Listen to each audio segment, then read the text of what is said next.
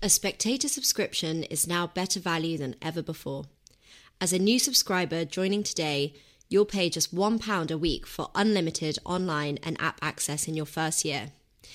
To subscribe today, go to spectator.co.uk/unlimited.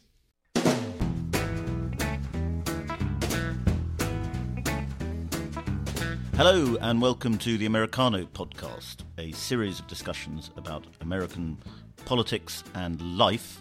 My name is Freddy Gray. I'm the deputy editor of The Spectator. I am delighted to be joined here in The Spectator offices by Curtis Yarvin, who I wanted to just say you are a neo-reactionary blogger, because every time I read about you in the New York Times or anywhere else, they say you are a neo-reactionary blogger. But I thought perhaps I should just say, how do you see yourself? How would you like to be described? I think I could do a little better than that. I think of myself as America's premier monarchist blogger. By monarchist, of course, I don't mean that I'm into this costume monarchy, crown Kardashian thing. I mean a real monarch. I mean less Elizabeth II and more Elizabeth I, or even Henry VII. Yeah, well, you've even described Queen Elizabeth II as a Kardashian, but a classy Kardashian. A classy Kardashian. Yes. Oh, yeah. Let no one question that the Queen has class. But she's no Henry VII, that's for sure. And one wonders what Henry VII would make of Britain today. But do you recall from the idea of being a blogger? Yes, blogger is fair. It's almost old-fashioned now to be a blogger, like it was definitely a thing 15 years ago. That was actually the late days of the blogs. And now it's just, I write on Substack. You can find me on graymirror.substack.com. That's Gray with an A, the American way. Like all the best Grays. Yeah. Like all the best Grays. Yeah. Indeed. Well, I thought you were actually killed in Baltimore like a while ago. I had that a lot. You seem to... People on Twitter used to go R.I.P. every time I would stay out of that city just in case. Well, I once went to an alt-right party, and you'll know about these things, and some guy said, hi, you're Freddy Gray. And he went, oh, cool, I'm Michael Brown. I eventually clocked that this was an unacceptable joke that should not be repeated on a podcast. Not acceptable. So, Curtis, you've just arrived in England, so I feel a bit unfair asking you of your sort of impressions. Oh my gosh! Well, my impressions of the place is that I'm staying in a pod hotel in Piccadilly, and it seems overrun with tourists. But I've seen also, what have I seen of the old country? I flew into Gatwick, and I took the train from Gatwick, and my feeling upon arriving in East Croydon was that, wow, the Bauhaus really did a number on this country. And, worse than the Blitz, they say. Really worse than the Blitz. Yes. Yeah. And, it's of course beautiful to see. You come here and you feel that, yes, it is, Athens to our Rome. But you also feel that there's some remaining ways in which London is still the mistress of the world. And it's beautiful to see that in a way. Used by everyone, is that what you're saying? Yeah. Indeed. Certainly by the Russians. Yeah.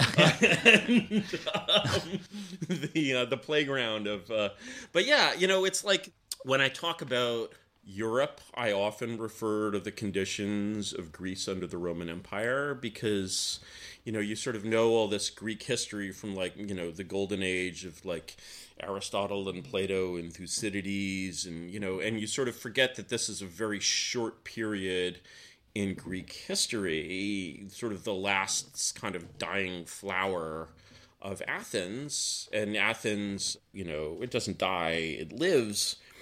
But, of course, they lose the war to Sparta, they have some issues, and then finally, is it Philip II who settles Athens' hash, or is it Alexander? Maybe it's Philip. The Macedonians kind of settle their hash. But, the greatness of that period, really this kind of axial age is long remembered.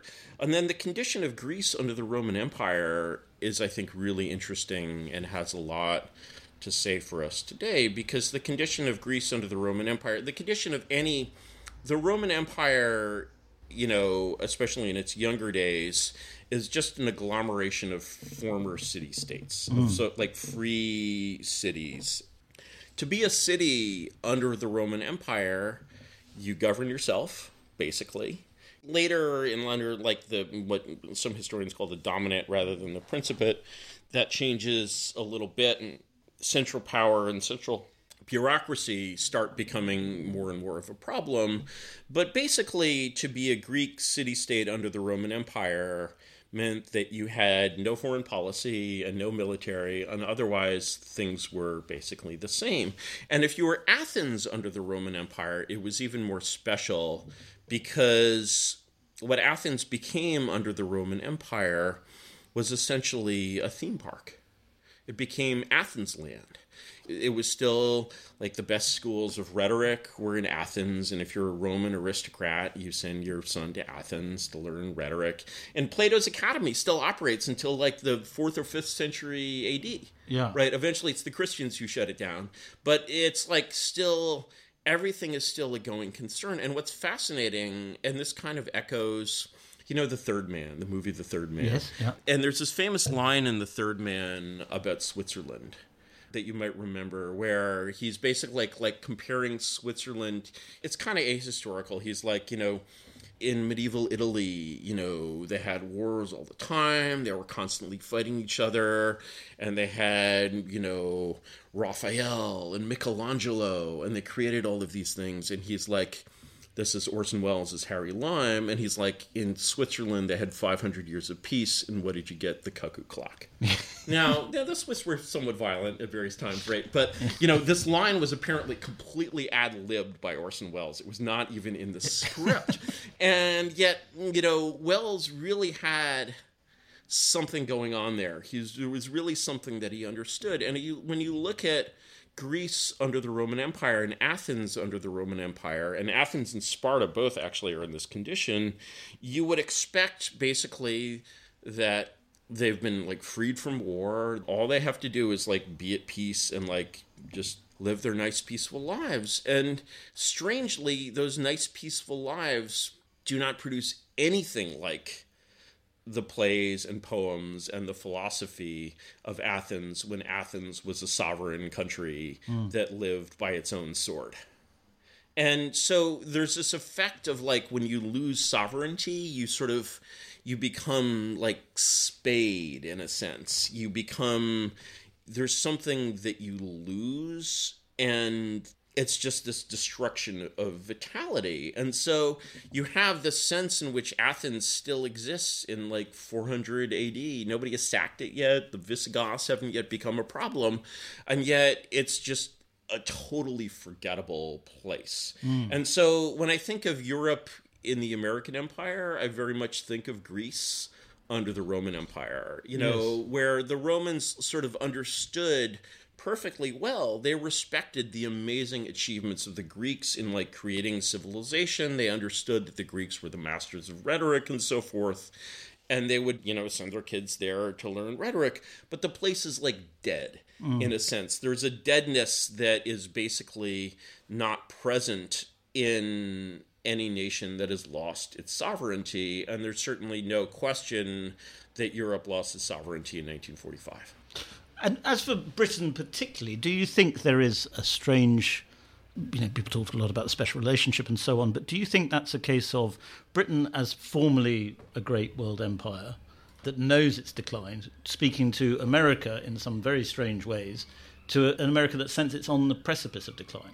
There's a way in which sort of the baton is kind of transferred almost gradually in things like the Pilgrim Society and like the relationship between the CFR and Chatham House. Yes. And you have a sense, or the relationship between, do you know the name William Stevenson, the quiet Canadian? Yes, yeah.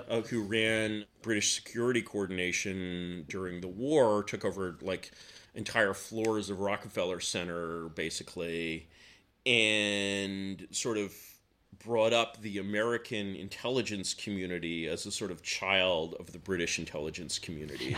And so there's like the sort of the deep kind of social connections there that kind of make that a kind of gradual baton transfer. I mean, if you go back to the 19th century, Americans have this thing called the Monroe Doctrine. You might have heard of it. And in some ways, the international community, as we call it, is our extension of the Monroe Doctrine to the entire planet. In that, basically, we're like, we don't recognize any regime that we don't support. The meaning of diplomatic recognition itself changed in, like many things in the 20th century. And if you go back, Americans don't like to hear this, but the Monroe Doctrine is actually a piece of British foreign policy. Yeah. It was written by John Quincy Adams, I believe, but it was at the inspiration of Canning. And the whole idea of Canning, what was his line? I brought the new world into... It was showing up my ignorance. I called the new world into existence to something. But basically, the British foreign policy that was... Britain essentially enforced the Monroe Doctrine, and the whole idea of the Monroe Doctrine as a piece of British foreign policy was that basically Spain was not going to get its empire back, and the Holy Alliance was not going to have a presence in the Americas. And in particular, what this meant is that British trading interests had a free hand across the Americas, which, of course, the Spanish had been at great pains to prevent. This is why soccer, or football, as I believe you call it, is the national sport of Argentina, because Buenos Aires became this basically almost British colony in South America. Yes. So you had this policy that was nominally American, but the Americans were very much... The satellite state is putting a little strongly, but they were very much the junior partner in that relationship. And then you sort of fast forward to the late 19th century, and you have this Venezuela dispute in which the U.S. for the first time is like, no, we're going to enforce the Monroe Doctrine against you, the British Empire. Yeah. And the Brits are like, what? Yeah. And then they're like... I believe Lord Salisbury went to his grave, like, thinking, they're like, maybe we should have intervened in the Civil War. But then it was a little late, old chap, and so you have this World War I existence there, where from the start of World War I, American industrial and, like, productive power and financial power is very much on the side of the Allies, the sort of... The Morgan interests are kind of dragging us into the war, and because of, these enormous loans that are being made, and at the end of the war, suddenly there's like, for the first time, there's this, just because of the financial disparities that have been created, suddenly Britain is maybe a little bit bankrupt, and... That gives the Americans... Not quite as bankrupt as today, but... Not quite as bankrupt as today. And there's this interesting piece that really bears this out that I found, and I still, this is the only place that I've seen this source, so I'm a little hesitant to trust it. But it's in a biography of Woodrow Wilson written by Herbert Hoover. Most people don't know this exists. And Hoover recounts this interesting incident in the Wilson administration. Wilson is on his way home... on an American liner, the George Washington, I think. And after, his trip to Europe, Versailles, he's feted everywhere. Everybody renames their streets after him, et cetera, et cetera. He's the hero of the New World, come to create peace in the Old World, and then he's heading home. And there's this interesting interaction he has where actually the U.S. ambassador to Russia is returning home at that time for health reasons. And the U.S. ambassador to Russia, basically Russia, of course, is exploding at this time. And you have this strange situation where the U.S. ambassador to Russia is kind of the ambassador to Kerensky. Yeah. And then you have the Red Cross mission to Russia, which is our relationship with the Bolsheviks. And if you read the 14 points, I believe point 7 or something is basically hands off the Bolsheviks, because the Bolsheviks have a lot of American friends from day one. And Wilson basically from the George Washington sends this cable to London and Paris where he's like, hey guys, I'm having a bit of a problem here because I hear that you guys are supporting these people, the whites in Russia. And these are bad people. These are reactionaries. They're monarchists. They want to restore the old regime. And, like, I can't really figure out why you're supporting them. And what's really disturbing is that, I hate to bring this up, but you guys owe us a lot of money. And, you know, the thing is that if American public opinion was to find out that instead of paying us back, you're supporting these reactionaries in Russia, which was not, you know, popular, like, I'm just not sure how public opinion would react to that. Yes. So you might want to think again. And so basically, the extent to which, you know, sort of people recall that America intervened in the Russian Revolution. And they sort of nominally intervened against the Bolsheviks. What they were actually doing is sandbagging the effort against the Bolsheviks. So they, like, send forces there, and then the forces basically kind of don't want to do anything and kind of want to retreat and want to lose. And what they're trying to do is prevent basically right-wing militarist interests, you know, the last of the imperialists in Britain and France, from supporting Denikin and, you know, the white armies, basically. And so the extent to which the U.S. basically creates the specter of Bolshevism that is sort of the, like, last, you know, destroyer of old Europe is really quite considerable. Well, there were very interesting things that happened, you know, in the sort of the early days of the revolution between America and Russia. And I think baseball took off briefly. Did it not? Oh, yeah, And then Ford, I think, launched a plant in... Oh, yeah, no, I mean, there was a huge amount of... I mean, it's FDR who finally recognizes the Soviets, but the love affair between, you know, the most fashionable people in America and the Bolsheviks, like, starts right away. You have, like, John Reed, for example, and, you know, the only American buried in the wall of the Kremlin. And from, like, day one, it's like the way I try to explain this relationship is, like, imagine you're a libertarian. Imagine you're a libertarian and you're like, Honduras has been taken over by libertarians, and they're creating the libertarian paradise. And you get all this, like, libertarian reporting from Honduras. There's like the Seastead. The Seastead rising off the coast, right? You know, everything is happening, right? And then, you know, some asshole prints some story, oh, they're killing all the Indians, right? You know, this is just propaganda, right? You know, and this is the way... You know, my grandparents were American communists, and they were Jewish American communists, and this is the way they reacted. They're like, this is the promised land. And the hatred of the Russian regime all across the West, but especially in America, had been, like, so considerable. Like, I have this book that I found by actually one of the founders of Slavic studies in the U.S. I'm forgetting the name offhand. He was funded by the Rockefellers to basically go and essentially raise revolution in Russia. And there's this one episode where she's talking to some, like, rich old Jewish lady in Chicago, and she's, like, writes him a check, and she's like, I hope this check buys the bomb that kills the Tsar. And so that's kind of the early days of, like, U.S., like, revolutionary foreign policy. And, like, you know, nowadays we have the color revolutions, right? But it's kind of the same thing.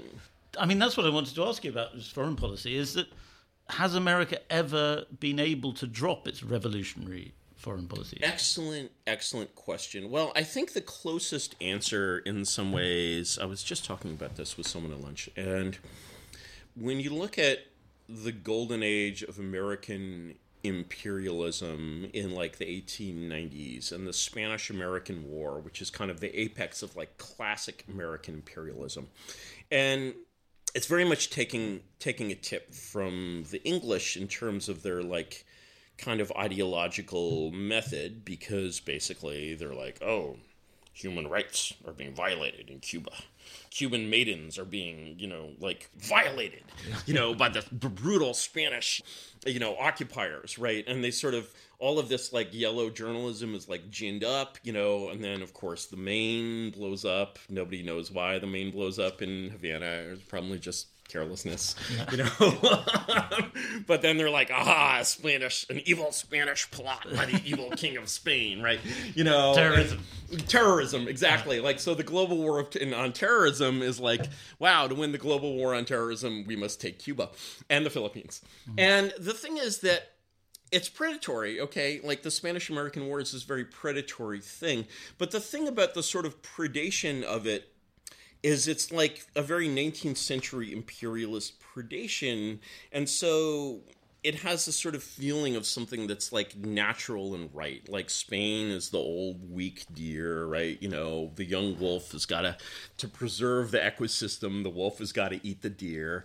And, you know, the wolf takes the deer and he really eats the deer. And the U.S. really governs Cuba and the Philippines and like develops them and does like all the classic imperialist, you know, little brown brother, half devil and half child thing. Yeah. You know, it goes full Kipling, right? You know, and so, you know, from this sort of liberal premise, like America really goes full Kipling with its like imperial governance of these captured territories. And that's sort of like the high point in a sense, because you have this sort of bloodlust there, but then the animal actually eats. And the carcass is devoured and it's tasty and it's productive. And as time goes on, like the flow of American imperialism becomes more like a dog killing sheep for fun. And so the thing that sticks in my memory, my historical memory about that, is I was reading an interview with a Belgian in the Congo from the late 50s. And most people don't know, this has kind of been written out of history, but the Belgian Congo in the first half of the 20th century was like an enormous success. After Leopold, basically, like, the Congo was having like regular like 10% a year GDP growth. Like it was really, you know, along comes U.S. foreign policy. And they're like, okay, great job you've done, but now it's over. The wind of change is blowing. And the wind of change is blowing, and you must accept change because you must accept the future and the new way things are going to be. And the Belgians have to leave. It's just very clear. Like otherwise they like, I mean, these are like all the levers that are used on Britain at Suez, right? And, you know, like Eisenhower calls up Eden and like curses at him over the phone and is like, we will not sell you oil. What the hell are you doing? You know, and, you know, Suez is really the end of the British Empire. And so I believe it's shortly after that the Congo is basically taken from Belgium and given over to like ragged armies of cannibals who basically slaughter and destroy. And then eventually you have this insane UN war against Katanga. You have the mercenaries. You have Mad Mike Hoare. Like everything goes berserk in the Congo and is still nowhere near recovered from it, right? And so, you know, some reporters interviewing this like poor Belgian guy who like tried to build a world in the Congo and then has been like driven out by fire and the sword. And this Belgian guy's like, you know, I understand why America would want to steal the Congo. The Congo is an amazing place. It's wonderful. Like, you know, of course you want it, right? What I don't understand is why they would want to steal it and then burn it down. So you have this sense of like the dog goes out and instead of killing one deer, instead of being a wolf and killing a deer and eating it, he goes and kills 20 sheep and then comes home for his dog food. Because he just likes the killing. And, you know, I had this, you know, to sort of fast forward, you know, from that into full-out modernity. 6 or 7 years ago, I was at this venture capital event in San Francisco involving sort of a contest of young people. I don't want to be too specific here. And they're like the semifinalists who we have to judge. And one of these, the poor guy who has to go first and giving his 2-minute presentation is named Abu something. And so he has to go first because alphabetical order, and he's from Syria. And, you know, of course, he's like the best that Syria has to offer, right? But he's also like not going to win because he's like from Syria and his startup is like BS, right? And so I go and talk to this guy after the thing. And because I'm an asshole, I didn't talk at all about his like technology thing. I was just like, you know, tell me about the civil war in Syria. And by the way, which side are you on? And he's like, you know, I don't really have a side. I just don't want a civil war in my country. That means he's on the government side. And I'm like, do you know why the State Department started a civil war in your country? And, you know, in the Arab world, of course, they're very into conspiracy theories. Everything is like a four-cushion pool shot, and you're like, well, because they want to rent the pipeline like this. And I'm like, yeah, no. Do you know why the State Department started a civil war in your country? Because it could. Because it could. And the thing is, the people at State who kicked off the Arab Spring, who made that shit show happen. I believe the last Arab Spring democracy, that would be Tunisia, has now fallen back into dictatorship after like 2 civil wars, 500,000 people killed, something like that. And you remember how people were cheering at that time. Remember Google guy? Remember the Egyptian guy? He's like, oh, the future is, Egypt will be liberal and it will be governed by Google guy or someone approved by Google guy, right? And fortunately they managed to avoid a civil war. And they were building little networks. They were always building little networks. And they were using Twitter. It was a lovely time, freedom of speech, right? And, the people who decided what actually happened there was that there was kind of a little bit of a change of the guard at State with the Obama administration, and you had these old guys who's like, it's the Arab world, you have to be realistic, and then these young guys come in, they just graduated from Yale or whatever, and they're like, you're propping up dictators. By propping up dictators, that's sort of American parlance for not overthrowing them when they should be overthrown. And, the thing about U.S. foreign policy is so they basically, the young guys win, and so they trot out Obama, and he comes out and says things like, Mubarak must go. Assad must go, right? As if he's there was like... a red line phase, wasn't there? There was a... you're crossing this red line. Yeah, of course. But the thing is, you're forced to cross the red line anyway, right? This was with Gaddafi, right? Where it's like, oh, you have to tolerate this rebellion. Can't do anything about the rebellion. And Gaddafi is like, we will exterminate the rats. And he gives this rat speech, which is great, right? And you have basically what that causes, the victory of these young guys causes, civil wars in 2 countries. It causes Egypt to almost get to civil war before they have to reverse and have their military dictatorship back, and probably causes the death of about 500,000 people, and has no positive effect whatsoever. And the thing is, if you were at State and you were involved in the Arab Spring, despite it being an utter debacle, that is excellent for your career because you mattered. Yes. You made an impact. You did something. Okay, it didn't work, but that's not your fault. And so... You saw a bit of action. You saw a bit of action. In a way, a military you saw a bit of action, right? That's sort of the way Afghanistan was maintained by DOD as like a live fire training range for 20 years, right? And so it's actually this incredibly brutal and cynical thing when you're just like... Why did we start a civil war in your country? Because we could. It's like the scorpion and the frog. It's like, it's by nature, right? And so, this excitement and the excitement of, like, you must remember how, well, not just Americans in the UK too, just the intoxicating champagne-like feeling of, like, being behind a revolution in someone else's country. Yeah. It's just like everyone... When you were talking about rats, you reminded me of David Cameron gave possibly the most cringe speech I've ever heard. Tell me. Where he went to Libya and he said, Gaddafi called you rats, but you didn't fight like rats, you fought like lions. And even the Libyan crowd were like, oh, that's pathetic. You could do better than that, surely. Right, and it's so cringe that it basically, of course, Cameron is trying to sound Churchillian when he's doing that.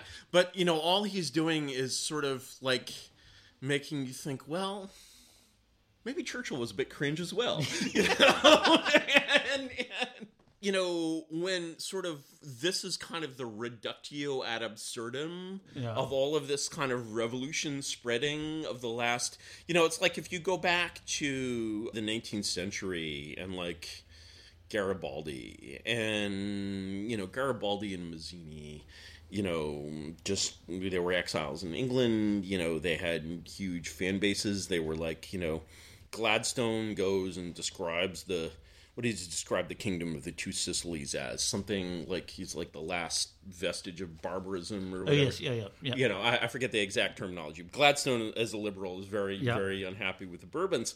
And then, Garibaldi with his 300 men, like, it's Garibaldi with his 300 red shirts and cruising right offshore as the Royal Navy. Yeah. Right? And so this is an exercise of British power, and it's very like the exercise of American power that creates the American Philippines and American Cuba, where you're just like, we've taken this backward thing and we've made a nice modern British, client state for our merchants to like play and make money on, right? And so, was that the unification of Italy good for Italy, bad for Italy? I don't know. It happened. And again, it resulted in sort of something workable.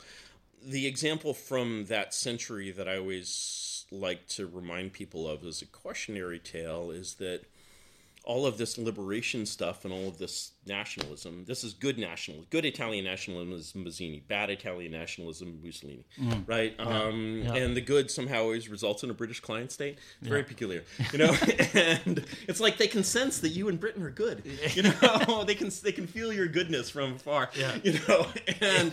and Poland was very inspired by this, and the Poles, of course, were part of Russia at that time, and they tried, I believe, 3 times in the 19th century to revolt against the evil Russian Tsar, and they forgot just one very small basic issue, basically, which is that they didn't have a coastline. Yeah.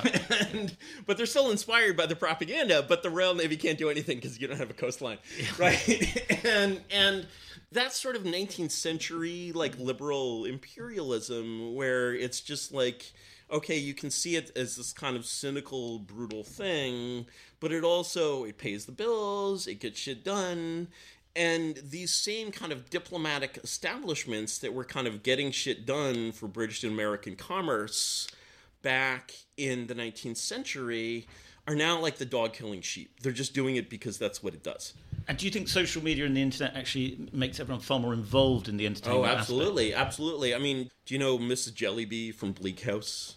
From Dickens? Yeah. It's like we're all Mrs. Jellyby now, right? Mrs. Jellyby is a passionate supporter of the war in the Ukraine. Mrs. Jellyby is a character in Dickens's Bleak House, and she practices what Dickens calls telescopic philanthropy, which is a wonderful term, and she neglects her whole household and everything around her while dedicating all of her resources to the inhabitants of Boryobulaga on the Niger River. This was actually based on a real thing, which was the Niger expedition in the 1840s, which was a classic piece of liberal imperialism where they're like, we're going to go to Niger and help these poor natives grow cotton. We think cotton could be, it's sort of, whole thing is a shit show, tropical disease, everybody dies, it's a disaster, right? But it makes Mrs. Jellyby, who's like, sending her savings to this thing, feel good. And so there's this kind of like feel good liberal imperialism whose goal is to feel good. And because its true goal is not to do good, but to feel good, it does enormous amounts of evil. And yes, definitely sort of letting people get a taste of that drug through social media. You put the Ukrainian flag in your Twitter profile. I just found it was weird that sort of people, not nutty people, kind of, very respected journalists in Britain with their blue ticks and so on, they would post a video of like a Russian tank being blown up and maybe even a corpse or something. Maybe even a corpse. And they would say something like, or like the people that are excited about, Dugin's daughter being blown up. Yeah. There's a lot of hard-ons out there. That's really disturbing and weird. There was a story in the New York Times like 3 or 4 days ago, which was accompanied by this like beautiful picture of like a Ukrainian terrorist in a skull mask, and he's like a hero because he goes into like Russian-controlled Ukraine and blows up car bombs. And there's this line where he's like, anyone who would drive that car would be a traitor, Yeah. And did you see the Hello from London thing? No, what was that? Donors are sponsoring missiles that say Hello from London. It's amazing. And these are peace activists. They're these like are private peace activists. They're peace activists, right? And they're just like, contributing to like bombs and like, and it just shows the like insanity of that sort of way of thinking. And it really, like, that way of thinking is really, really deeply part of Anglo-American foreign policy for the last 200 years. And it's been reduced to this sort of reductio ad absurdum of like, hello from London, you know, the liberal imperialist bomb that blows you up, you know? And it's like, you know, peace through death, right? You know, it's ridiculous. It's Orwellian, right? You know, and it just goes to show that like, anyone can believe anything in the pursuit of this, and they can basically believe that they're like finding peace through like, you know, crowdfunding bombs. And it's like black humor. It's so creepy. It's funny, right? The hello from London thing is just like so. It's appalling, and yet it's a pattern that's been happening for a couple of centuries, and that may keep happening for centuries more. Well, that's something you talk about a lot, about how, I mean, I think a lot of people like to think that we're always at sort of historical great junctures, and, that somehow the sort of liberal empire is in decline now, because it's so obviously, liberal countries are so obviously bad at doing it. So we must be reaching some point of... We're bad at building, but we're, you know, it's like the dog that kills sheep. Like, we're good at destroying. Yeah. We can do the destroying part just fine. Yeah. You know? And then when it comes to, like, I mean, I'll admit that this is really painful. I believed in the war in Iraq. I believed in the invasion of Iraq. Right. I was a neocon. I'm so sorry.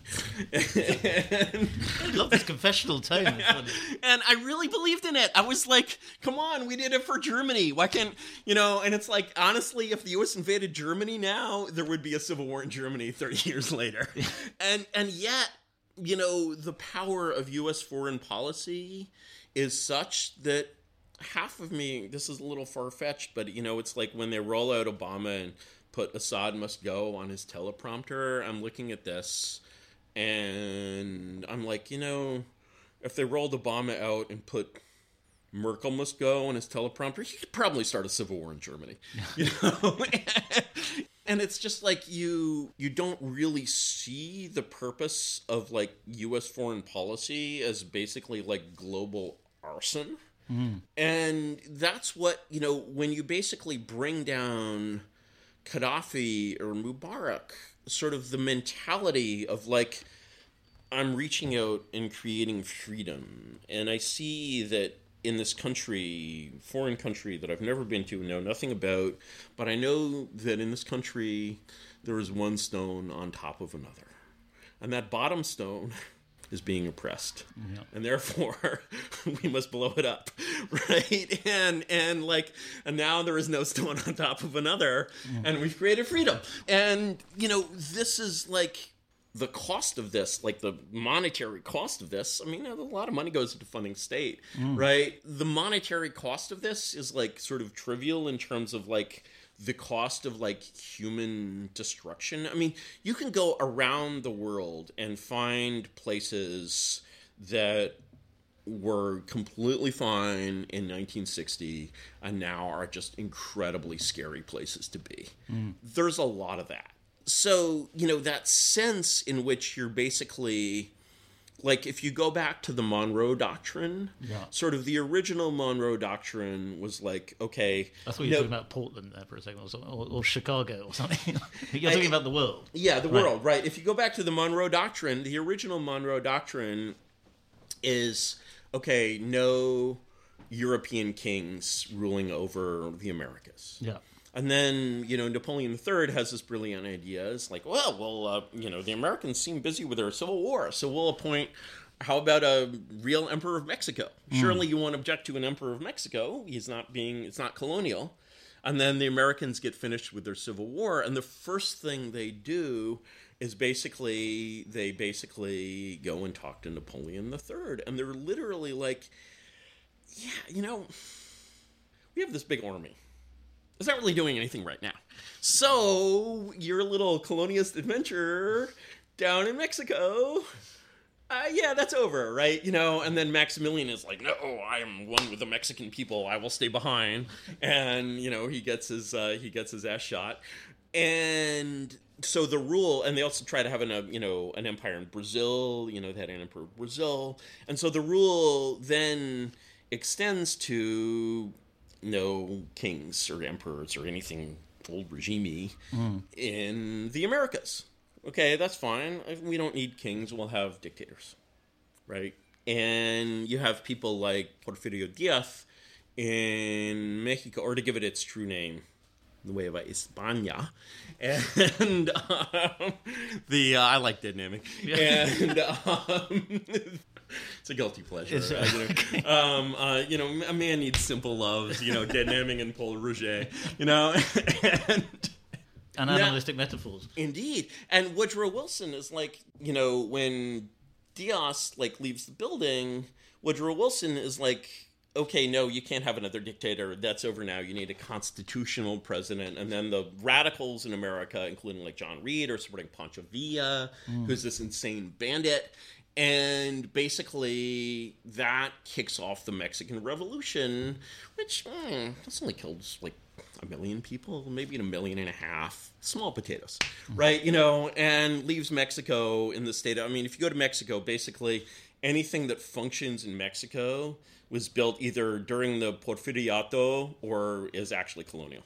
And sort of kicks off this degringolade of Mexico into revolution from which it really hasn't ever completely recovered. Yes. And, the same, John Reed, who's the typhoid Mary of Harvard Revolution, ends up in Russia, gives Russia, the treatment, right? Yeah. And Russia still has kind of maybe recovered a little bit, and you have this basically sort of epicenter of world revolution going around and doing this. Most people don't know. They sort of think of America as anti-Castro. If you actually read about the Cuban Revolution, it's like 3 guys in the hills, and then Herbert Matthews of the Times goes and interviews them, and then that's 30 guys, whatever he interviews, he's like, this is the future of Cuba, and then at the State Department, they'll read the New York Times, and they're basically like, okay, this is how we'll make sure that the future of Cuba is truly Cuba. We'll stop selling arms to Batista, right? Yes. And so basically, state overthrows the government of Cuba, in order to get a nice liberal in there, and the liberal turns out to actually prefer the Soviet side of the fence. Yes. And, so you've basically, you kicked off the Cuban Revolution. And really, state and CIA are, unequivocal in their support of Castro. There's this, you can go and find the testimony of, one of the last American ambassador to Batista, and he was a political appointee. He didn't agree with these people, right? And he's basically like, yeah, this was a basically foreign service designed revolution. And so Castro comes to New York in 1956. He's treated as a hero. Yeah. He speaks at the UN. Everybody Norman Mailer writes the most embarrassing things about Castro, right? And so this is just sort of yet another case of America as the typhoid Mary of revolution. In fact, you can go back all the ways to the days of George Washington.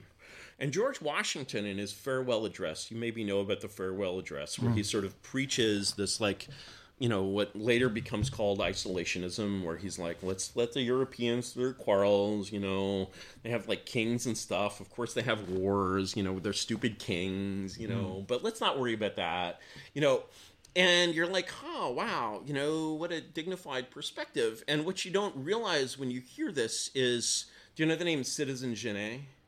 No. He's the ambassador of revolutionary France to America. And he's a Jacobin, and he comes to America. And, the Democratic Republicans at the time, basically, he's like, okay, let's have a Jacobin revolution in America. And he makes himself such a nuisance that he has to be declared persona non grata. But, he finds, there are definitely American Jacobins who want to go, full reign of terror in the U.S., and, Jefferson is Thomas Paine, of course, actually goes to France and gets caught up in this garbage, right? Jefferson is like, oh, the tree of liberty must be watered with the blood of, and so you have this sort of feeling that as soon as the American Republic is created, it sort of becomes this, primary tumor of revolution, blood, and death. Yeah. And that virus is sort of always restrained enough in America by like our sort of native aristocracy. It's a little like Dutch elm disease, which actually comes from China, where the Chinese elms are mostly immune to Dutch elm disease.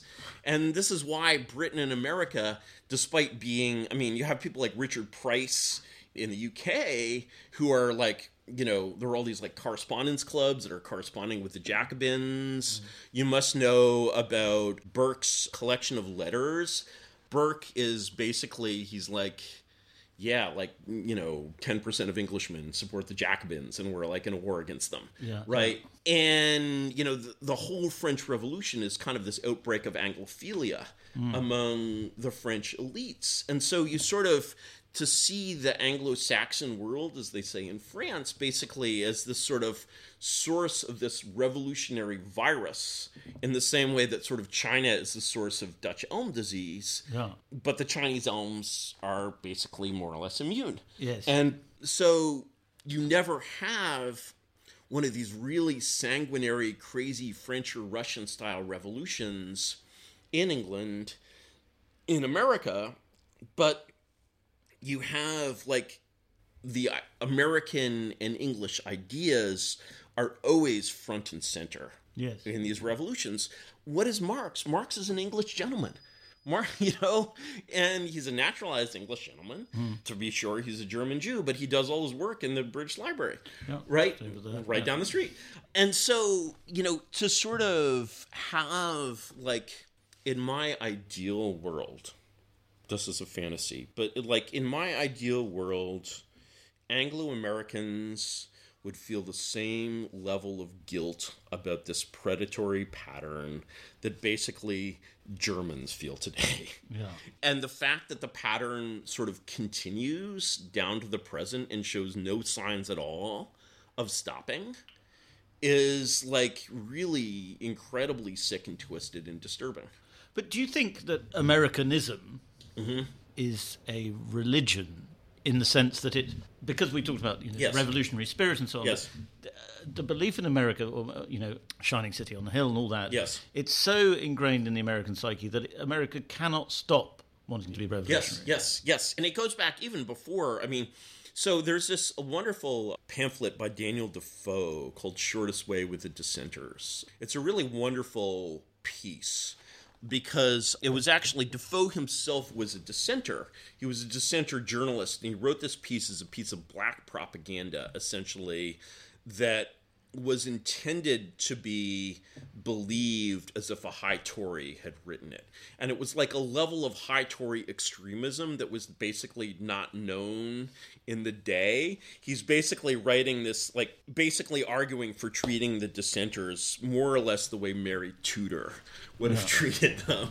He's like, de heretico comdurendo, you know, he's like, I'm not saying, but, you know, what's interesting about it is he's like, basically, like, if these dissenters, these Whigs, you know, are allowed their way, then our, like, glorious monarchy will crumble into a republic. And he has this brief mention of America in there, and he's like, basically, we've been so lenient with these fuckers, if you'll excuse my French, that we let them go off to the New World and build their own, you know, country there. Basically, this is at a time when, you know, Americans are like insisting up and down in like the 1770s that, oh, we never meant, it was only a last resort of independence. We were just so oppressed, right? And here's Defoe writing in like 1706 or something. He's like, yeah, they have this like de facto independence thing going on, right? And, you know, that's just an example of how, you know, we've been like lenient with these fuckers, you know, and we should have deported them all to the West Indies to basically be like cotton slaves, right? Which was done in some cases. And what's fascinating is sort of the like the modernity of the right versus left conflict. And also the prediction, which is black propaganda. Defoe didn't mean any of this stuff, but actually what he's saying is true. He's like, basically, if we tolerate this, like, Whiggism and this, like, republicanism, we're going to end up right back in the Cromwell days, and we're going to basically lose our monarchy, which has indeed happened, you know, and I guess you still have this, like, fake thing, right? But, you know, the... and it's still real on paper. Yeah, there you go. Yeah. She still has the power. She could veto acts of parliament if she wanted. Last time that was done... Queen Anne. 17, yeah. Something And I think she only did it once. Yeah. And I mean, why Anne doesn't restore the Stuarts, who the hell knows, right? And she is a Stuart. Well, we've got to bring it back to America. Let's bring it back to America. Let's bring it back to America. But so here's a story from that period, which basically is going to seem really modern. This is a true historical story. It's the story of the Angel of Hadley. Hadley is a small town in Massachusetts, and in King Philip's War, which is the 1670s, I believe, there's this incident that happened in Hadley where, sort of everything's been at peace for a while. Then King Philip is an Indian king, and he's like, no, we're going to exterminate all these goddamn whites, and he gets pretty close. He does, it's a real touch-and-go thing. And this town of Hadley, which is this nice little English dissenter Puritan town, suddenly finds itself under attack by the Native Americans. And they're like, we're all going to be scalped by First Peoples, right? And give it up. There's nothing to do. And then suddenly an angel appears. This angel takes the form of an old man. And he's wearing really weird clothes that nobody's ever seen before. And he comes out and he's like, I know what to do. Follow me. He's like, you're going to put the cannon here. You're going to do that. You're going to do this. They fight off the Indians. Oh, excuse me, the First Peoples. And these are Protestants, right? Yes. These are all apparitions. Yeah, the apparition. Yeah. But this happens. This is real. Sorry. And, angels are not really a Protestant thing, but this actually happens. And a great American named Thomas Hutchinson, who wrote this wonderful critique of the Declaration of Independence called Strictures on the Declaration. It's the funniest thing ever. And he was also a historian. His house and library were burned by the Boston mob. He was, of course, a royalist, and it all ends in tears. But Thomas Hutchinson, in his younger days as a historian, looks into this affair of the Angel of Hadley. And he figures out what happened. What happened is, as you may know, in the Restoration, they have this wonderful idea called the Act of Indemnity and Oblivion, which is absolutely brilliant. And the whole idea is okay, this Cromwell thing, total shit show, rebellion, let's dig him up and hang him again. But let's have peace. Let's chill out. Let's not have, massive violence and...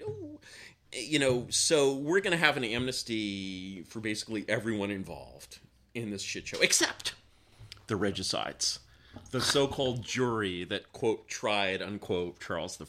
All of these people gotta die. And so the people on this jury don't really take well to this. And so what some of them, 2 or 3 of them do is a very logical thing. They flee to this dissenter colony. Cromwell himself at one point considered emigrating to America. They flee to this, colony of basically Cromwellites across the Atlantic Ocean. And even after they flee, things are such in New England that these regicides can't live openly flouting the crown. So the Angel of Hadley turns out to be actually this Civil War general named General Goffey, who was one of Charles I's, quote, judges, unquote. And basically he's hiding in an attic like Anne Frank. And he comes out and he's still a military man. So he's actually real. Yeah, he's actually real. Right. He's just a real person. And he's dressed in weird old clothes because that's the clothes he has. Right? He's actually a real person. And so, it's a sort of, 17th century moment where you sort of glimpse kind of modern politics in the world of the 17th century. Or if you read, have you ever read Clarendon? Clarendon, Henry Hyde, Earl of Clarendon. Oh, the Earl of Clarendon. Yes, I've never read, but I know about it. Yes. It's a lovely, it's 4,000 pages, and I admit I've only read the first 2,000, which is the Civil War period. And you start reading about the English Civil War through the eyes of this participant who starts out as a liberal and becomes a conservative, many such cases. And he's just appalled by, the tactics of the libs, basically, and people like, Hampton and Pym. and who are, generally considered heroes of democracy or whatever, or like Henry VIII the Younger, who's just the worst. And you're just like, you're reading this and you're like getting through the like sort of archaic, 17th century prose. This was first, the Clarendon Press was actually established to publish, Clarendon's memoir in the early 19th century. It was not published until then. And you're reading this and you're just like, that reaction shot of Leonardo DiCaprio where he's like, you're just like, the libs, they never change, and they never change. And also, the conservatives never change, and basically, they're always at loggerheads with one another. Yeah. They're always like, all the people in Charles I's entourage are like competing for this or that. They're like, there's all this infighting. Yeah. They're not on the same page ever at all. Some of them are more liberal. Some of them, want to bring back Mary Tudor. Yeah. And it's just such a modern, experiencing the English Civil War, which is like this fusty old thing from textbooks, as if it was like modern living politics to the extent where you read this and you have to pick a side, right? Nobody picks a side in like the Wars of the Roses or whatever, right? There's no like Lancastrian historians writing biased pro-Lancastrian,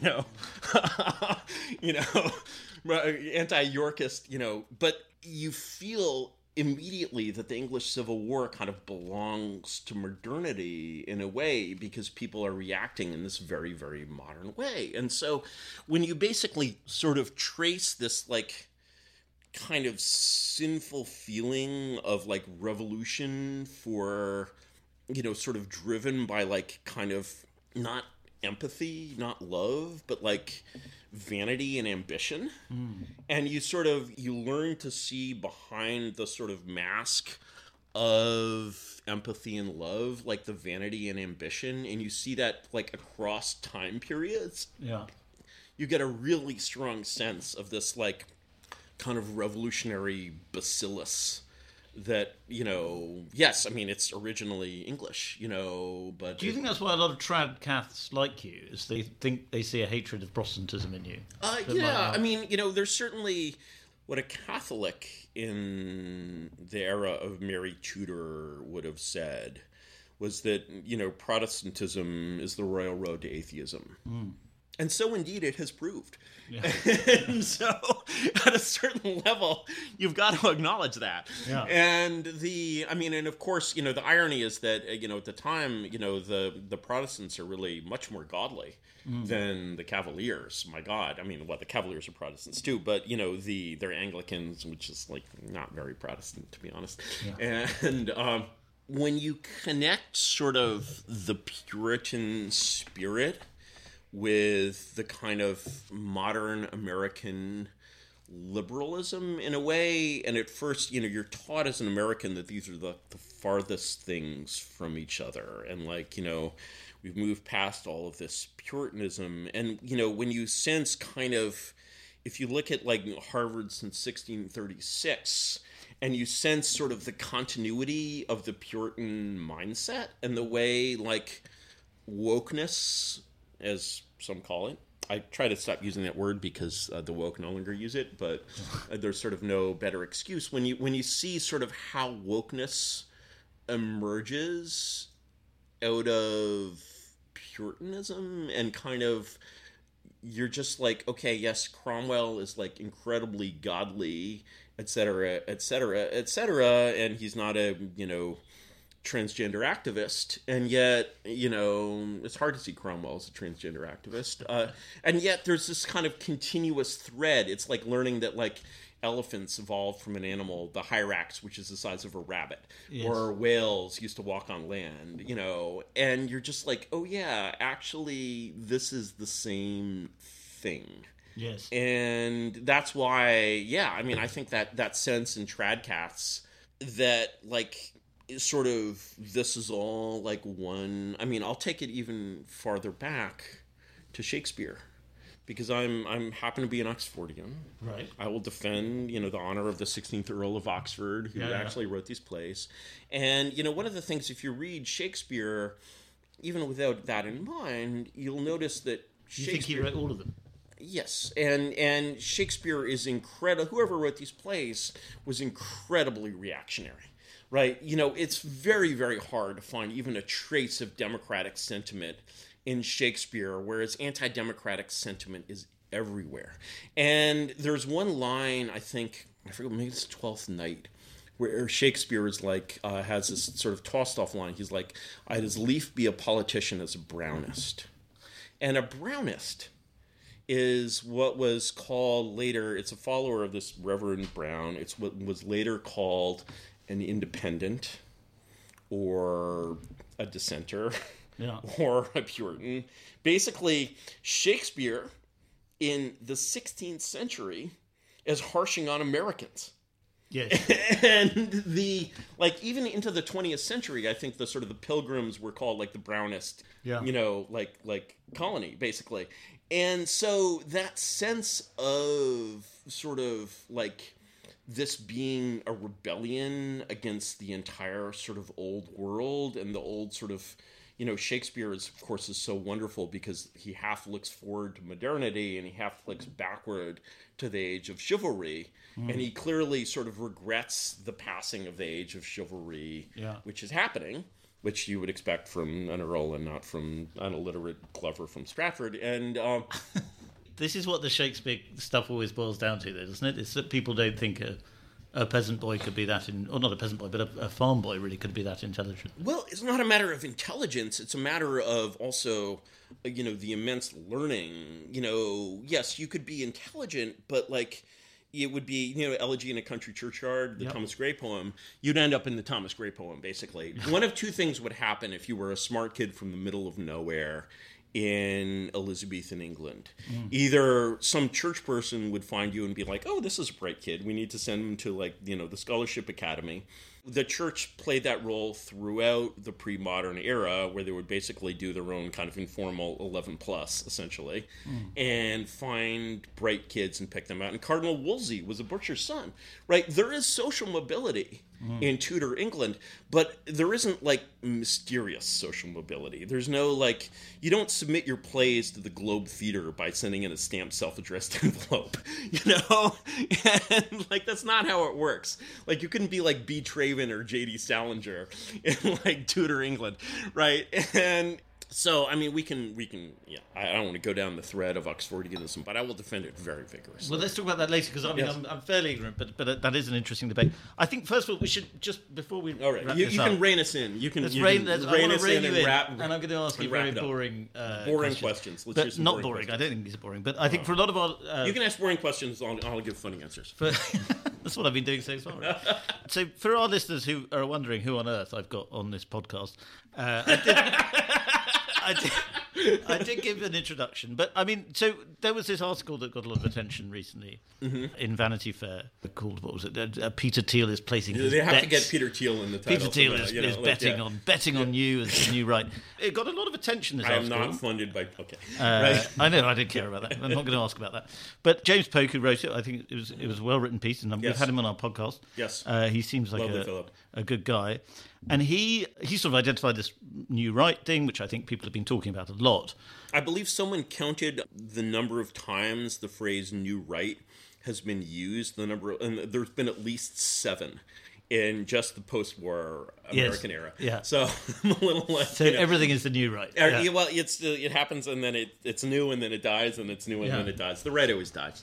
You two are going to die, actually. Well, and the old right is what perhaps you're more interested in, right? There is when you say the old right, generally what you mean is the pre-World War II American. I mean, Justin Raimondo. Yeah, well, he was, of course, much more recent than that, but what he wrote about. Yeah. Yes, absolutely. The world of Taft and Hoover and, the original America First. Yeah. And, Albert J. Nock, is kind of my favorite writer from that period. Francis Nielsen, who was an MP, actually kind of a transatlantic figure. He wrote in 1915, he wrote what I think is in some ways still the best book about World War I. It's called How Diplomats Make War. And sort of points the finger at Lord Grey, Yeah. And you're familiar with that debate, probably. Gray with an E, yeah. Yes, the European way. And I mean, how do you respond to it? Because you've become a sort of cult figure in a way. I know you're wincing at that, but I mean, there's a sort of fashionable interest in you. The thing is that if you look at one mistake that people constantly make when trying to be relevant or meaningful or do things that matter is they make this classic egalitarian mistake of believing that all men are created equal. And, that may as be, but if they're created that way, they certainly don't stay that way. And so, what you will find... In the eyes of God. In the eyes of God, but not necessarily in the eyes of man. Yeah. And in the eyes of men, actually, we're very unequal. And if you look at the way that fashion works, which is obviously something they understand very, very well at Vanity Fair, when you look at the way that fashion works, it always flows downward. It never flows upward. And so when you're basically saying, okay, I have these ideas, I want to find the largest possible audience, you're doing the wrong thing. You basically, if you want to find the largest possible audience over time, you need to go not to sort of the bottom of the pyramid and don't get me wrong, I love Deep America, I love Middle America, I love, when on Tucker Carlson's internet, thing, I love speaking to these people, and they're just great people. I love, Middle Americans are so nice. If you've never experienced that, go to a place like Reno, and you'll just be like, wow, people are so nice. I was talking to a friend, I was hanging out with a friend in Malibu recently, and which is the chicest of chic California, and he's like, nobody ever comes to Malibu and it's like, oh my gosh, people in Malibu are so nice. That doesn't happen. So these people are great, but if you want to propagate ideas in any sense, your ideas are going to go a lot farther if they go through Malibu than if they go through Reno. If they go through Manhattan, rather than Monongahela. And what you're talking about is a slightly disgusting term, thought leadership. Is that what you're talking about? Yeah, slightly disgusting terms. I'm actually making them as disgusting as possible because basically... ideas are fashions. They're sort of, nothing else than this. And if you have something that you want to say that you want people to hear for whatever stupid reason, you're vain, you think that you're right, but you're also vain, the people that, like it or not, that you need to talk to are the most fashionable people because ideas flow downward from there. And this is a mistake that I just did this incredibly fun thing, which is that I went on the American show, The Young Turks. You should watch my Young Turks appearance. I'm really grateful to the host, Cenk Uygur, for having me on. This is a hardcore, really a hardcore progressive scene. And so I was basically, when I went on this show, I was prepared for a very strenuous conflict, but my goal was also to make friends and be nice. Yeah. And for listeners, we should explain it's hardcore left. Hardcore left. Sort of pre-dirtbag left, I think. Pre-dirtbag left, you would say in a way, but very sort of really strong and edgy left. And I was sort of prepared for a fight on this, but I actually didn't get a fight because I was nice and super respectful and not submissive at all. Yeah. And the response that I got was just it brought out the best. And we had this pleasant and interesting and informative conversation. And I'm just if your goal is not to sort of make more culture war, but to make less culture war, And you're like, one way to do that is to basically say, I really would like to be able to speak to the Tucker Carlson audience and the Young Turks audience. And, like, I don't want to, like, harangue or, like, be mad. I mean, you know, American progressives are my people. Like, my grandparents were American communists. They were Jewish New York communists.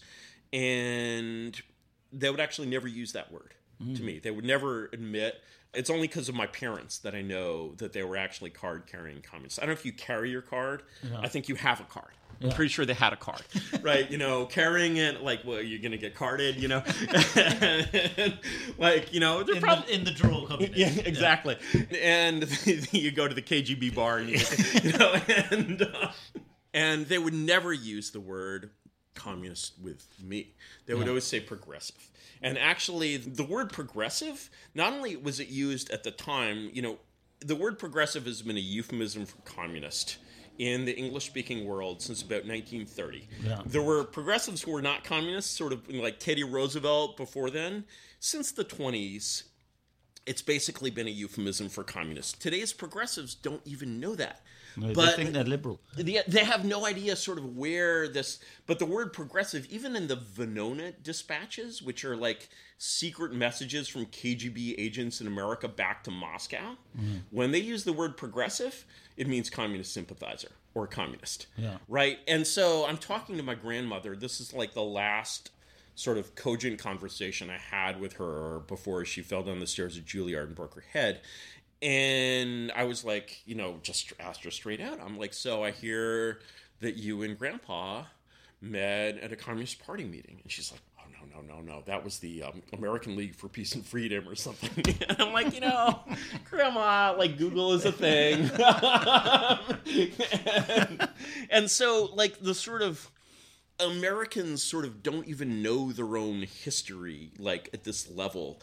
Like, 1% of Americans who would use the word progressive understands, like, the sort of course and flow of that word over time. And in some ways, when you talk to people who call themselves that without knowing where it came from, it's like, you know, like in New Mexico, there are these populations, for some reason, a lot of like crypto Jews from the Spanish Empire wound up in the Americas and wound up in the most distant place possible, which is basically New Mexico. And so there are these families in New Mexico that have these like Jewish rituals about like folding clothes and candles and stuff. They have no idea that they're Jews. They're just like, this is something we always did in our family. We don't know why, right? You know? And so that's sort of the legacy of like American progressivism, where people don't understand that they're like have this like deep connection to like John Reed and, you know, 10 Days That Shook the World and It's stuff. interesting you say, because I think in England, progressive has become, because liberal, of course, means different things. Yes. And particularly in England, we don't have that kind of liberal, you know, liberal is not the kind of right. Yes, yeah, liberal, you have the, you know, and so I think the Manchester liberal, right, for a lot of English writers and pundits and so on, progressive became a handy swap for liberal. Right. So you would just say, oh, these are progressives, or whatever. Right. But no one actually thought about it. But yes, I mean, you go back to, you know, the labor rights of the 30s, right? You know, and again, you have this sort of intimate connection, which sort of people later kind of, you have this split between the US and the Soviets, sort of that happens between 45 and 47. Yeah. If you read like mainstream media, like the equivalent of mainstream media from like 1943, 44 or whatever, that's Office of War Information, OWI, which is sort of the mainstream media when it was a government organization. You read OWI propaganda and like the Soviet Union is the best thing that ever happened. You know, there was this wonderful film, Mission to Moscow, like, you know, all of America between 1941 and 1945 is like being taught to love the Soviet Union unconditionally. Did you have a communist phase? No. Never. You had a neoconservative phase. I had a neoconservative. Well, it's Trotskyist. It's the same thing. Same thing, right? You know, it's like, but you were never a sort of. I'm never a Stalinist. I was never, you know, unlike my family heritage. But no, I was never a Stalinist. But you know, I sort of the attraction, like the Byronic attraction of like the sense of power that it gives you. It's like most people have had a phase like that, and leaving that phase for a lot of people, I think, feels like giving up drugs.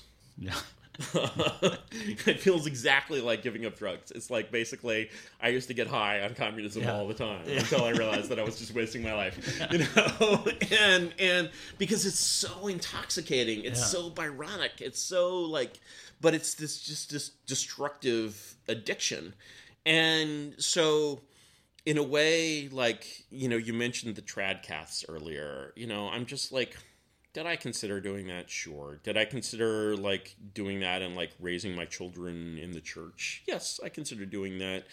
And if my wife had been into it, I might well have done it.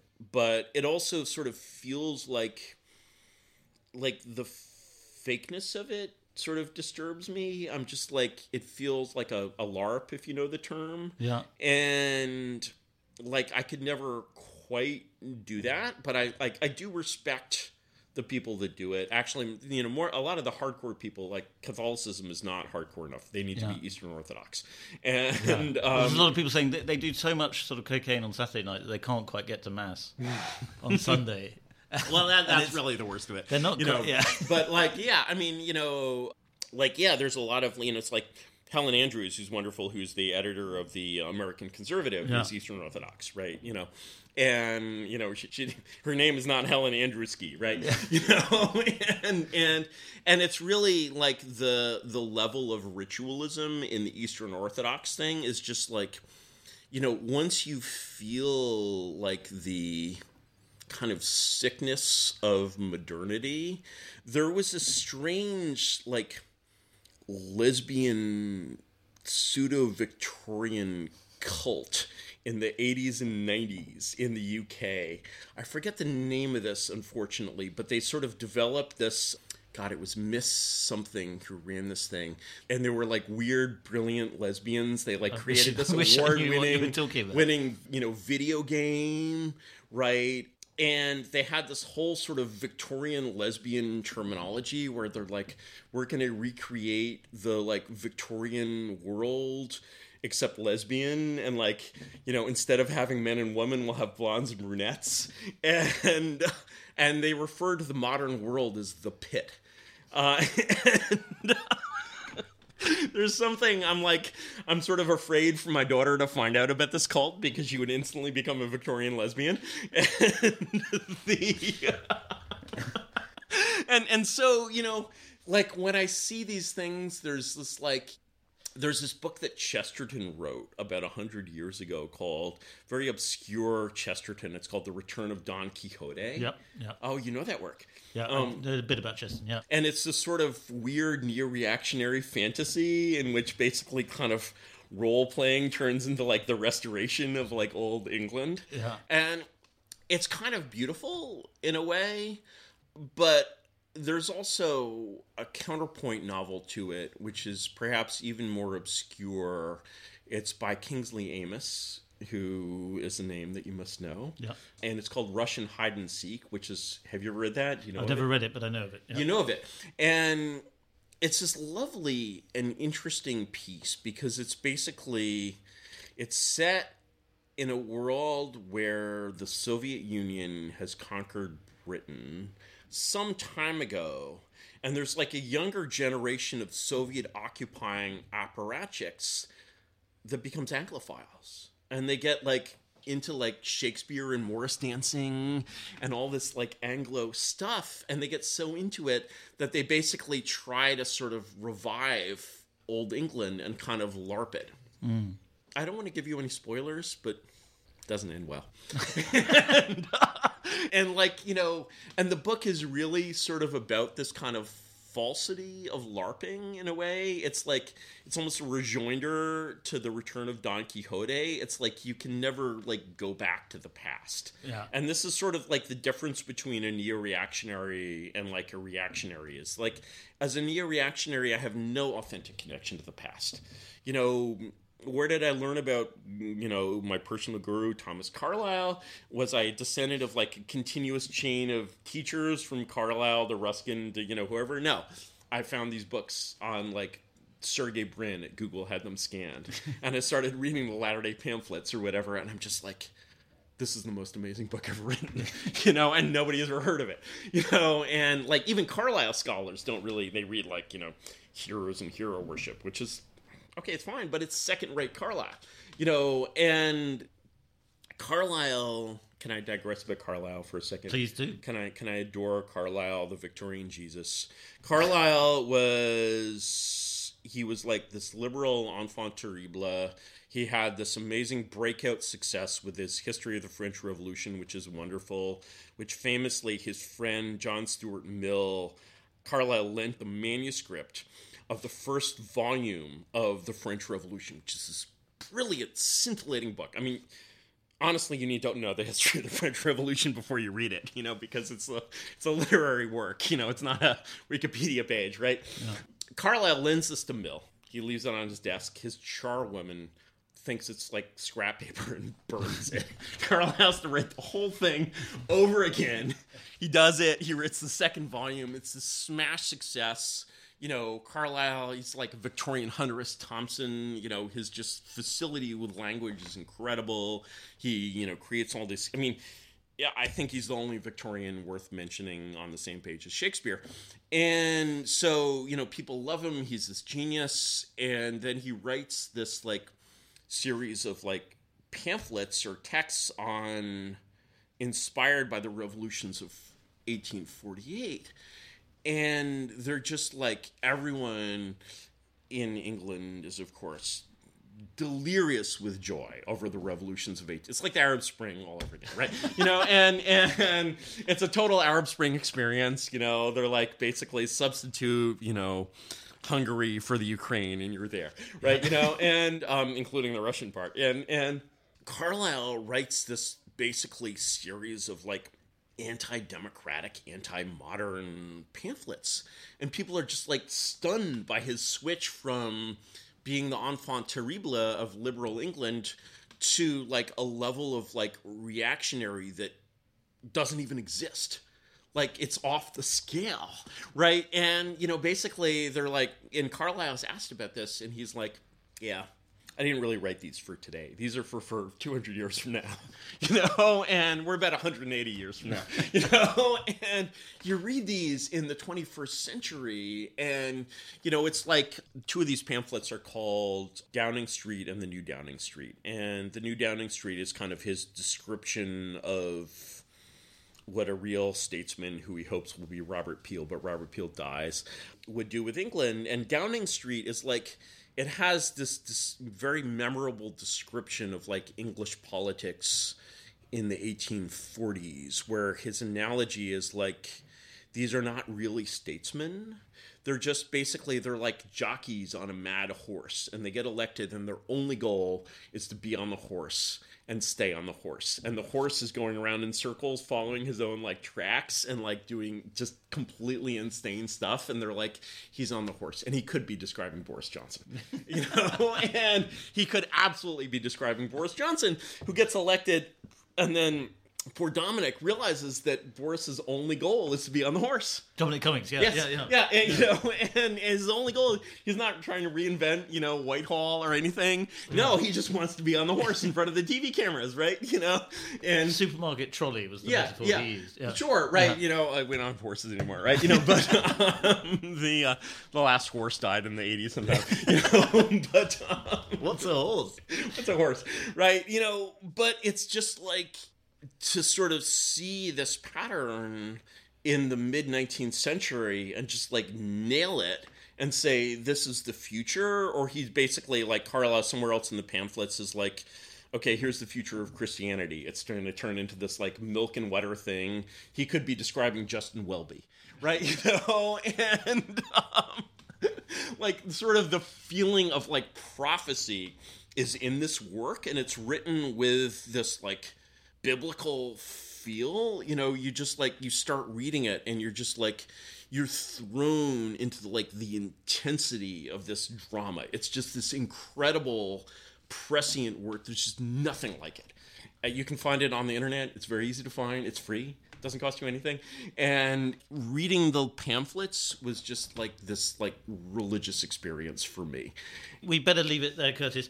But firstly, you've given a great plug to Carlyle there, but also we should plug Grey Mirror. GreyMirror.substack.com. I'd like to thank you very much for coming in. and not answering any of my boring questions. No, not at all. But giving brilliant answers Brilliant nonetheless. digressions. And great pleasure to... And a great pleasure.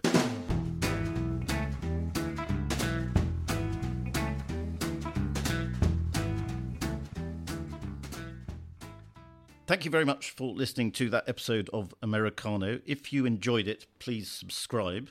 And if you really enjoyed it, please leave us a star rating, preferably 5 stars, and a review.